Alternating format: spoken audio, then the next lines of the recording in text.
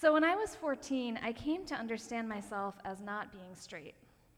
And looking back, I, like Julie, was in a very supportive family and church and school, but nevertheless, I struggled with it a lot at first. I heard homophobic vitriol on the news, and subtle or not so subtle homophobic things from some of my peers at school, all directed at a community that I now understood myself to be a part of.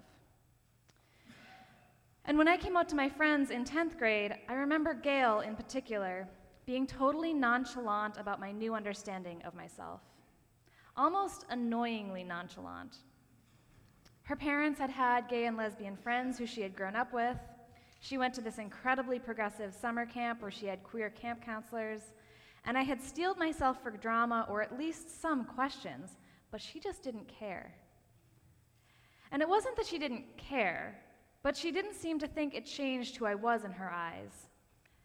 And looking back, this was an enormous gift, to have a friend who didn't seem to have to do much to process that information about me. I recently came across a picture of myself and Gail, and in this picture we're both smiling, baby-faced, early high school, and we've got our arms draped over each other. And I can see this piece of cardstock hanging around my neck from a piece of string. And when I was in high school, and I understand that this is still going on today, the Gay Straight Alliance worked to host the Day of Silence each year, which is an event organized in schools across the country. And during the Day of Silence, participants will wear a card around their neck, and the card explains that they are choosing to remain silent vocally as a way to express solidarity and recognition of the ways that LGBTQ individuals are forced into closets and pressured to remain silent about their identities, either through stigma or through bullying or through heteronormativity. And this action was a way to make visible, through extreme silence, the ways in which certain parts of LGBTQ identities are silenced. And then when I looked more closely at this picture, I noticed that Gail too had a string around her neck. She too was participating in the Day of Silence as an ally, and I was so touched by this when I saw it, remembering a friend who at 14 or 15 chose to walk with me in solidarity in a way that was public and visible when I needed her the most. Friends, I invite us to sing together, Walking With You. We'll lead it, and please join in when you've caught on. Walking, walking with you, walking with you is our prayer. Let's sing it once more. Walking, walking with you, walking with you is our prayer. So as most of you know, or many of you do, I'm a transgender man, which means that when I was born, the doctor said, it's a girl, and 27 years later I said, I think you were wrong. So coming out as trans for me, that was about 4 years ago, has been relatively easy. I've been thinking about my gender identity for a long time at that point, and there was almost no one that I told that was surprised. Many of my friends knew transgender people or were transgender themselves. And sure, I was nervous telling some people, but generally I was pretty lucky to know ahead of time that most of the people in my life would be okay with it, which isn't something that everyone can say. But I did have one friend who I was really nervous to tell, like really nervous. He was a friend of mine who was otherwise very liberal, but for some reason didn't agree with transgender people. He felt that they should have rights, but otherwise he didn't think that it was right. His argument was that if you were a woman who felt like a man, you should just be a very butch, masculine woman. He felt that it invalidated his identity when a man said that they were transgender, when a transgender man said that he was transgender. He said it was like somebody painting their face and claiming to be black. And there was a part of me that wondered all this time, we'd known each other for 10 years, I wondered if he was right. We'd become quite good friends. And he lived in San Francisco, and I was living in Boston, and we had this weekly phone call. And I started ignoring him. I started ignoring him for weeks, and eventually he started to notice. I just couldn't bring myself to talk to him. I was so scared to tell him what was going on with me. And so finally, one day I realized that I couldn't hide this from him anymore, and I called him and I told him that there was something that I really, really needed to tell him. And I made him promise that he would still love me. And then through my tears, I told him that I was transgender and I was going to transition. And there was silence on the other end, and he said, "Are you sure? You've always seemed okay as a masculine woman." No, I said, "No, you don't get it. You don't get it. All these years I've been trying to live this. I've been trying to live as this masculine woman, but the truth is, I think I'm a feminine man. And those are different things." And he paused and he said, "Wow, yeah, you're right. I've never thought about it that way, but I know you pretty well, and I think you're right." And I said to him, "I'm scared. I'm scared I'm going to lose you as a friend." And he said, "Look, this will take some time for me to adjust to, but I love you, and you are family to me, and no matter what, I support you in what you're doing." And it didn't take him a long time to adjust. A few months later, he said to me, he called up and he said, "I want you to know that I've been thinking about it, and I've been wrong. I've been wrong all these years. I thought I knew what it was to be trans. I thought I understood it, and I told you that so many times. But I have to accept the fact that I didn't know, and that you're right. You have to be." And this meant a lot to me. My friend had realized that what mattered more was not whether or not he understood my transgender identity, but it was the fact that that was what I was saying I was.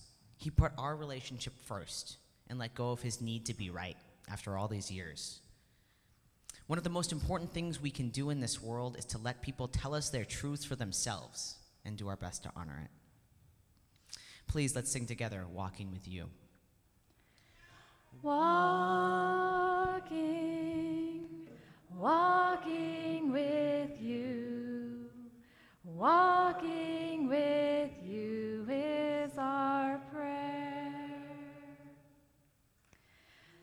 Walking, walking with you, walking with you is our prayer. So when I was in seminary at Andover Newton Theological School, I met a new student my very last semester at school. His name was Otto. And at this time,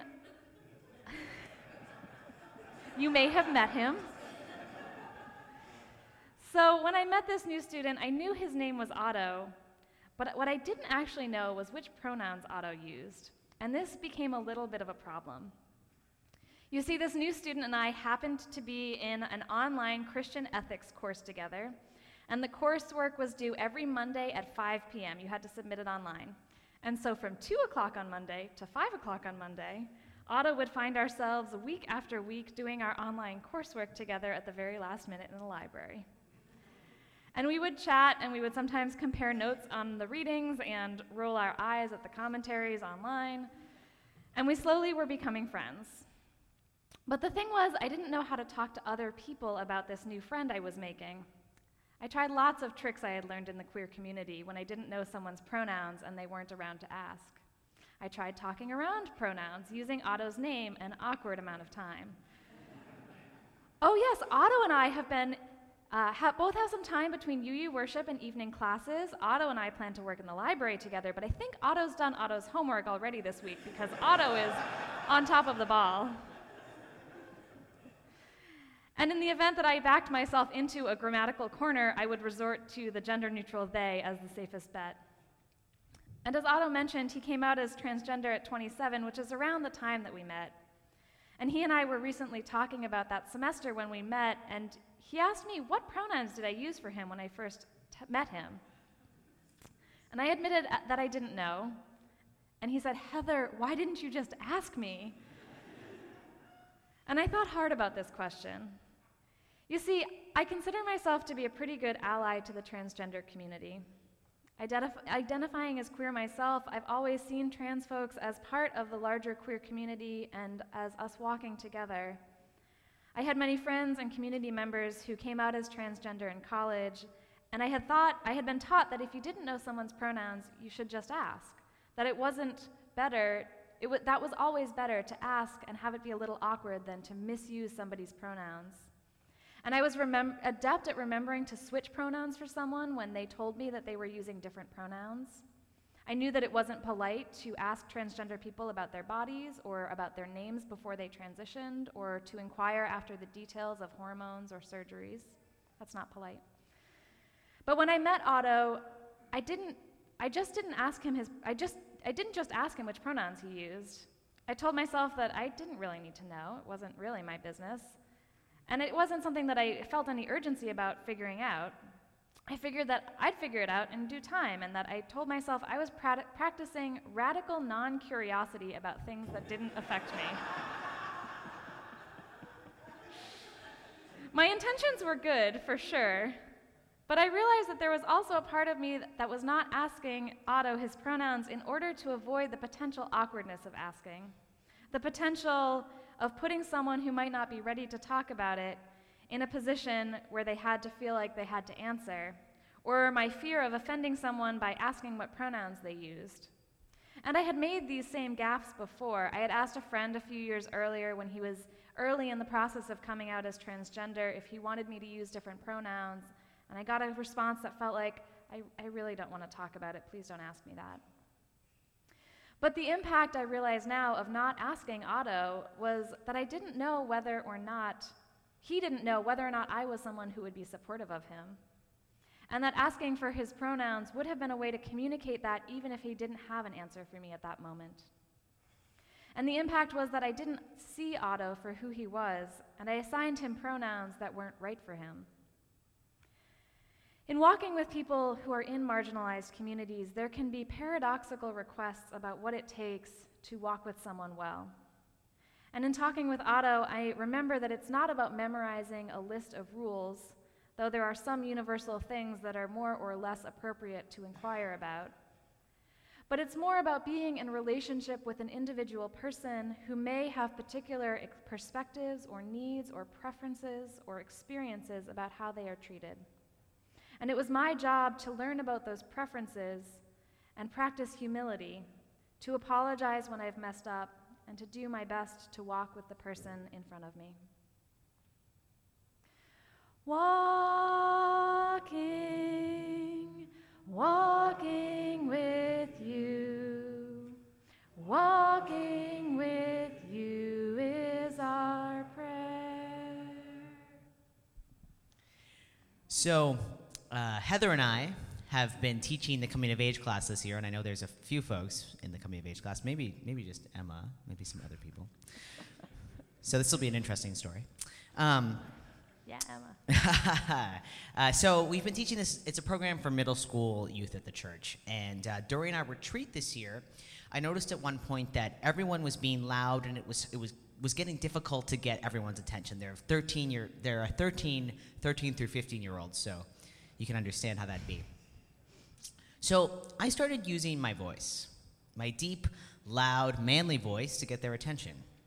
And not just when I needed to get their attention, but also when Heather was trying to get their attention. As in, Heather would start talking, and I would more loudly just yell out, "Hey, listen up." I thought I was helping. I mean, my voice was deep. People would listen. Often it would get their attention. But after I did this a few times, Heather just kind of looked at me in a way that made me know that my helping wasn't so welcome. It was something like this.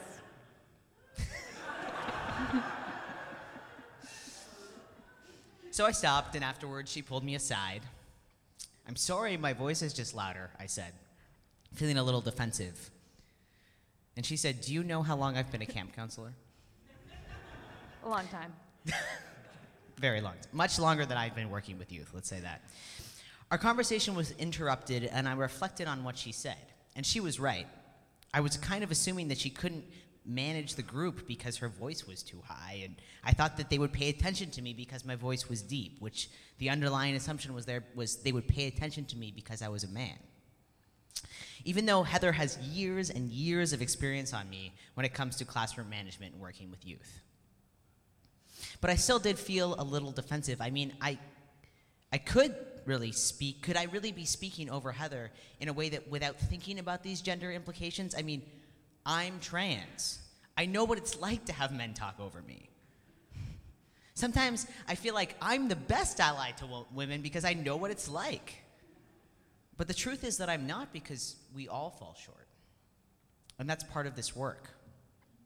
It was a gift for Heather to point this out to me, because she's given me this gift of reflecting back to me a way in which I was acting which I didn't realize.